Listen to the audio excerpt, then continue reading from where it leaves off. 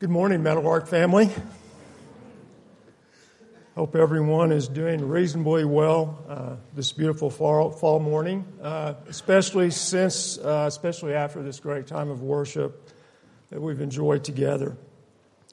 For those of you who may not know me, my name is Gary Richards, and I'm one of the shepherds here at Meadowlark. I'm filling in for Jeff Dunn this morning, our pulpit minister, who's speaking at a Christian youth conference in Seattle this weekend. You know, I'm thankful that Jeff has opportunities to do events like this. He has a unique ability to connect with young people, and I'm sure he's having a very productive weekend. By the way, I can think of worse places to be than Seattle this morning, but we miss him when he's gone, and we'll look forward to having him back next Sunday to continue the great series we've been having on the Gospel of Luke. Have you noticed that there's a lot of exciting stuff going on around this church? Everywhere I look, there are people engaged in ministry and outreach. It's encouraging, I think, to be a part of a Christian family that is so busy doing kingdom work and making a difference in our community. I praise God for the opportunities He gives us to serve Him. And I look forward to the things He has in store for us in the future. Related, I think, to all this exciting activity in our family, I wanted to talk just for a moment this morning about our campus ministry here at Meadowlark. We don't mention it very often, but as most of you know, we've been engaged in this ministry for many years. After a lot of discussion within our church family way back in 1997, we launched our college ministry that year when we hired Russ and Charlene Witten to come and lead the work. In that year, we also formed a campus organization called Rams for Christ. I remember that the ministry started a little slow, so slow that I remember Charlene remarking one day that maybe we should rename our campus organization Ram for Christ. But in spite of those humble beginnings, this church has blessed many students who have come and gone over the years. I personally know that many of them have fond memories of CSU, the Meadowlark family, and Rams for Christ. By the way, for those of you who may not know this, Russ and Charlene spent 15 great years working with us in this ministry. We hated to see them go in 2012 when they moved from Colorado to get closer to aging parents in Alabama, and Russ began a new pulpit ministry in Florida. I have said all that to say this. We've had a wonderful start to our campus ministry this fall. We are seeing and engaging many new students who are coming to our weekly events and getting involved in Christian community. Brad and Taryn are doing a wonderful job of engaging these students in a variety of ways. Since they also have a house full of young children, they have been very busy. And I just ask for your continued prayers for them and their family in these busy times for them. As Chuck mentioned, our students are away this weekend at the Rams for Christ retreat in Wyoming. So we've been praying that they're having a great weekend, and we are praying that they'll have a safe trip home this afternoon. Well, enough of that. Let me pray, and I'd like to get into the message that I want to share this morning. Dear Father God, we just want to thank you for this time, Father, of worship and fellowship and teaching and preaching and praying and all the things we do when we gather together, Father. I do pray that you'll continue to bless our campus ministry. We're so thankful for the opportunities you're giving us right now to share Jesus with young people. And so I just pray that you'll bless us this fall. You bless us in all the activities that we have planned. I pray that you'll bless Brad and Taryn in their work. I pray that you'll continue to bless the retreat this weekend, that you'll give them a safe trip home this afternoon. And Father, I just pray that you'll bless the remarks that I've prepared this morning. I pray that they'll encourage those who listen. And it's in Jesus' name we pray. Amen. My wife Karen and I have been members of the Meadowlark family for over 30 years. I think you would agree that 30 years is a long time. I know that you probably haven't noticed, but I'm getting older. Maybe you missed some of those telltale signs that might have given that away. But, anyway, as I've grown older, I think I've found myself being more reflective about the journey that I'm on. Through these reflections, I believe God has blessed me with some insights about life. If these insights have yielded any revelations about life, I want you to know that I didn't just ease into this knowledge or wisdom. In fact, it has often been born of experiences that were difficult and painful. And some of that struggle was self-inflicted. Maybe you can relate to that. Anyway, I realize that you also have experienced life in a very real way. And I know that there's many of you that life may not be going all that well for you today. We just need to recognize that. I just want to briefly share a few thoughts with you this morning. My greatest hope in sharing this message is to encourage you. I'm going to talk about this more later, but we really need each other in the journey of life. There's so much that we can learn from each other. You may or may not be able to relate to this, but often when I'm traveling somewhere, I get so focused on the destination that I really miss a lot of stuff that's going on around me. This happened several times to me on a trip that I took with Karen to the British Isles in May of this year. One morning we got up early in Inverness, Scotland. Inverness is in northern Scotland. And set out for Loch Ness, the home of the infamous Loch Ness Monster. We wanted to go to a destination on the south end of the lake. And there were two options for going around the lake. On one side of the lake was a road more traveled. Basically, it was a busy highway. On the other side of the lake, there was a road that I would describe as a backcountry road. As usual, Karen was our navigator. I generally obey her navigational commands. And I'm definitely more attentive in a foreign country where I'm driving on the left side of the road and fighting automatic responses that are geared to the right side of the road. Without any real discussion with me, my navigator chose the backcountry road that morning. Of course, I didn't realize that until it was too late to turn around. And being a man, I'm not sure turning around is ever really an option for me. The road that I found myself driving that morning was a two-way, one-lane road with traffic. I don't know if you can imagine that or not, but it presented obvious problems in making any headway to our destination.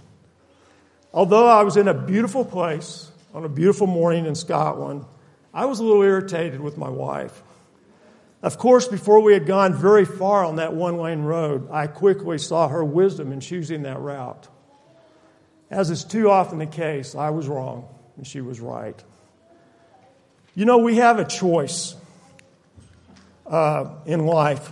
We can get on that busy highway and miss everything along the way. Or we can get on that slower road and catch all those unexpected pleasures. Things I call serendipities, like this waterfall that we saw on that road that morning, or other beautiful things that you can only see on that side of Loch Ness in Scotland. By the way, I almost missed this waterfall even driving on the slower road. So maybe it's not about the speed we're traveling, but how observant we are of the details that pass us by on the journey. Of course, this personal experience was a powerful object lesson to me about life and the fact that life is in the journey. Regretfully, missing important stuff in my life has happened to me a lot. Too often, I've raced to the next big event or moment in my life, and everything on the way is basically a blur that I couldn't describe to you at all. As Christians, our destination is very important to us. In fact, it is so important that it gives us the strength and hope to persevere in the journey of life. I'm sure that I couldn't survive without my hope of one day arriving at my true home. But I believe with all my heart that the journey is necessary preparation for our arrival at our eternal home with God. I believe there are some things that God wants us to know and experience before we show up at His doorstep. I really don't believe that heaven will be about lazily floating around on clouds strumming harps, but that it will be filled with meaningful work and purpose. God wants us to prepare ourselves now for that eventual reality. There are really some important things that we can learn and experience on this earth that will have application in our eternal home. At Bob Bland's memorial service in late August, there was a verse on the program that obviously applied to his life. Bob made a significant difference for Jesus in this world, despite physical handicaps and very limited resources. The verse was 2 Timothy 4:7. Near the end of his life, Paul writes, "I have fought the good fight. I have finished the race. I kept the faith." My prayer is that one day near the end of my life, I can say this about myself and believe it is true. Paul is saying that life is in the journey. There is something for me, waiting for me at the end of the journey, but I must travel the pathway in front of me first and hopefully travel it well. I want to look at this verse in 2 Timothy in a little bit more detail and try to bring application to us today. In thinking about the first phrase, "I have fought the good fight," I'm reminded of Jesus' words in John 16:33. He says, "In the world you will have trouble, but take heart, I have overcome the world." Jesus is telling his disciples that they're going to have a fight on their hands if they choose to follow him. I bet Timothy and the other original readers of this letter knew exactly what Paul was talking about when he said, "I have fought the good fight." I'm convinced that this fight is fought on a minute-by-minute, hour-by-hour basis.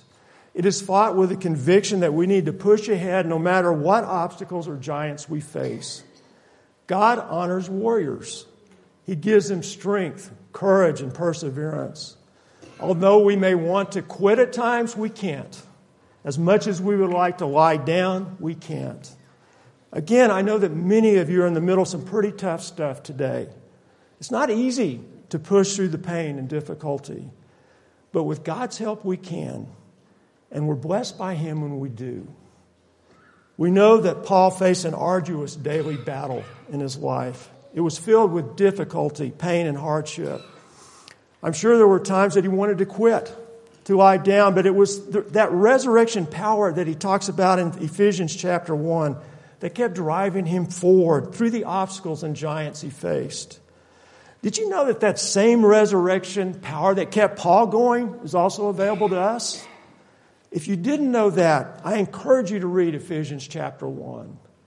For some time now in my life, one of the first things I say to myself in the early morning is, I'm going to fight the good fight today. I often don't know what the day ahead holds for me, but I know it will require me to fight on. As followers of Jesus, we really have no choice but to fight on because of what Paul says in his next two phrases. The next thing he writes is, I have finished the race. We must finish the journey or the race, as Paul often describes our lives. Again, I know that it seems that we've been knocked off the pathway or track at times. But we must remember that our God is there to lovingly pick us up again, gently dust us off, set us back on the pathway, and point us in the direction of home.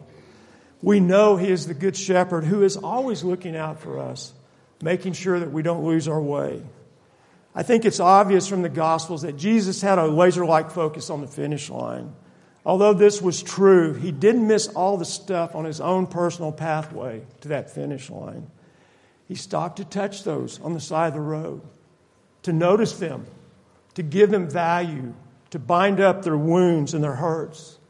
Jesus knew how to do ministry on the way to the finish line.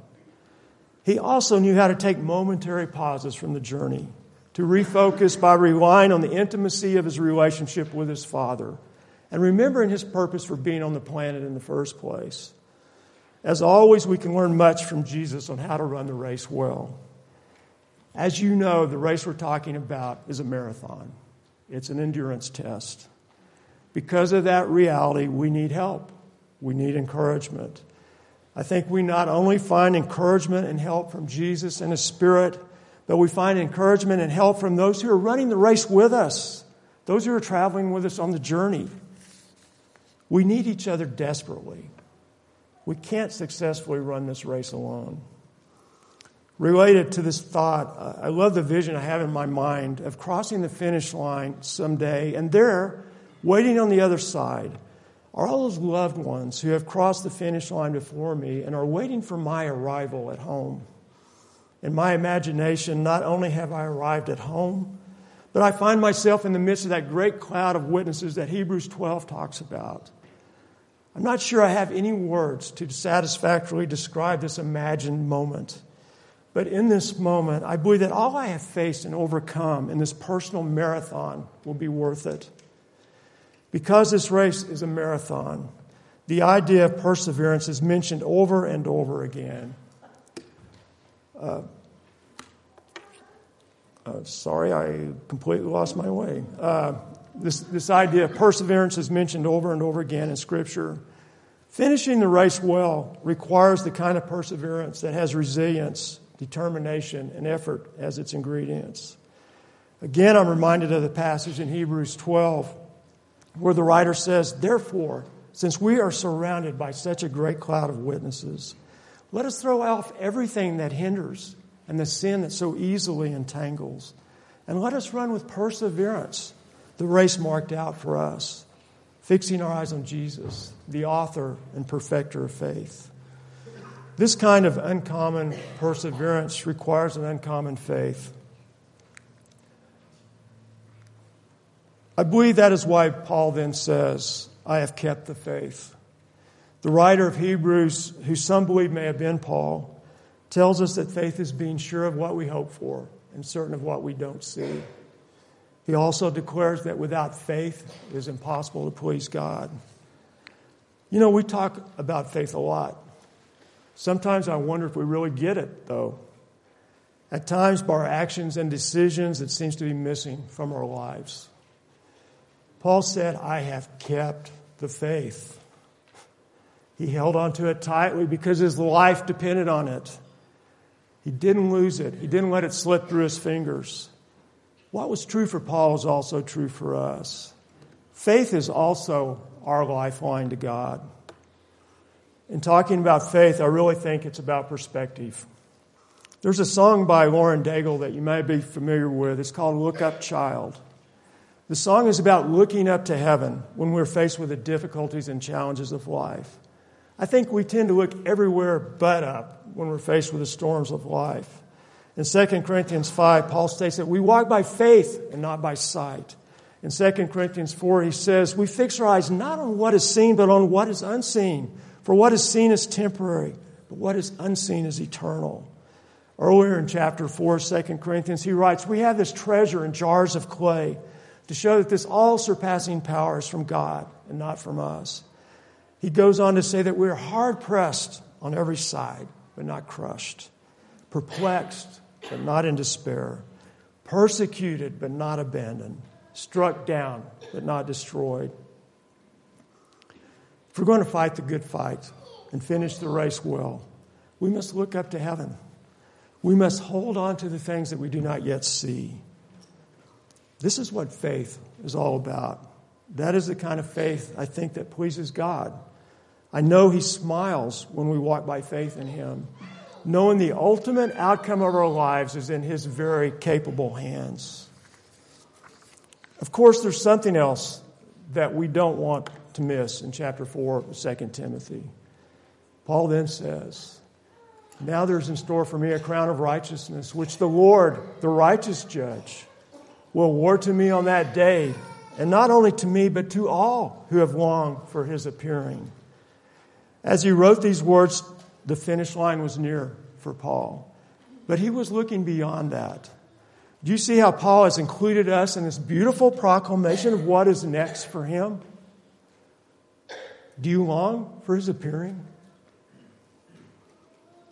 Do you long for the light of His glory? In the Gospel of John, Jesus says, "I am the light of the world." The light Paul saw at the end of the road was Jesus. If we open our eyes and hearts, we can see that light too. I really hope you see it right now. One day, like Paul, we will cross the finish line and be immersed in the glorious light of Jesus. We won't have to deal with the darkness anymore. The journey that Paul traveled well, the race he ran well, prepared him for the glory of heaven and a home in the presence of God. There is no greater legacy that we can leave for those who remain after us than to fight hard, to finish well, and to live by faith. You know, I'm getting close to a final wrap-up here, but I have a few more words of encouragement to share that will be generationally focused. For those of you who are younger, I implore you not to live out your youth and even your middle age counting the days until the next big event in your life. I think you know what kind of events I'm talking about. Your life is really lived in those days that you can't wait to mark off the calendar. It's taken me a while to realize this, but the measure of our lives is determined in the mundane, in everyday living, in those days that seem unimportant to us in our search for those elusive points of happiness that populate our dreams of the future. Just like Jesus, we must make a difference daily. We must faithfully show up no matter where we find ourselves in relation to the circumstances and challenges of life. I personally don't believe a life lived well is defined by the big things we value, but in the little things that so often pass us by. I was having lunch with my son Matthew several weeks ago and sharing some of these thoughts with him. He shared with me that he and my daughter-in-law, Rachel, were looking at some pictures of my grandchildren, Abby and Asher, over the past few years.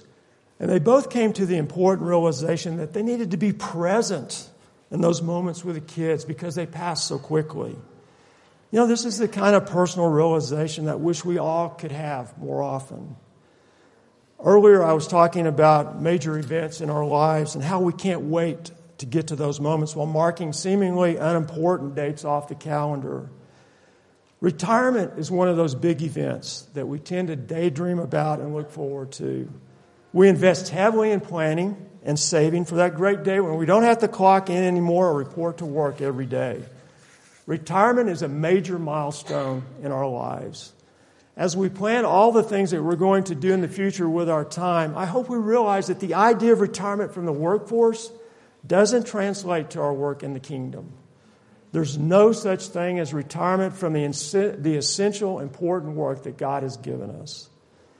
If you're planning to reach this milestone soon or have already arrived, please remember that you have greater value to God's work on this planet than ever before. For one thing, you now have time, precious time. I'm going to encourage you to set eternal priorities, kingdom priorities with your time. Don't let valuable time slip away from your life in less valuable, non-eternal pursuits. Please also realize that you have invaluable experience and wisdom to offer in every situation and circumstance. You can help those who are younger that may lack your perspective and wisdom. You can help those who can be encouraged by your victories and who can learn from your defeats. You may be old, but you have the marks of life on you that mean something. You may have limited resources, but you have yourself to give to others. You may be physically limited or even handicapped, but you have the personal testimony of how God works through your weaknesses to achieve miraculous things. Despite your current personal limitations or circumstances, I know that many of you are making a difference for Jesus with all the moments of your lives. Thank you for the wonderful example that you are to all of us. You know, I think and talk a lot about what it means to leave a spiritual legacy, a legacy that is imprinted on eternity. There are some things I want you to consider about leaving a legacy like this. First, it's never too late to point your journey in the direction of heaven or to change course. It's also never too late, with the help of a loving God, to start building a legacy that has eternity written all over it. Some of you might not like where you're at right now. For a lot of reasons, you may feel hopeless and even disgusted with yourself. I want you to know that it's never too late to allow God to pick you up from the pile of rubble where you may now find yourself. I'm personally familiar with that pile of rubble that you may be calling life because I've been there. I've experienced it. So I know firsthand how God can heal our brokenness and rebuild our lives in completely new and beautiful ways. If you'll let Him, He'll lovingly pick you up from the rubble. He'll embrace you like a son or daughter. He'll gently set you on the pathway and firmly point you in the direction of home. He'll give you everything you need to successfully cross the finish line in this marathon called life. Would you pray with me?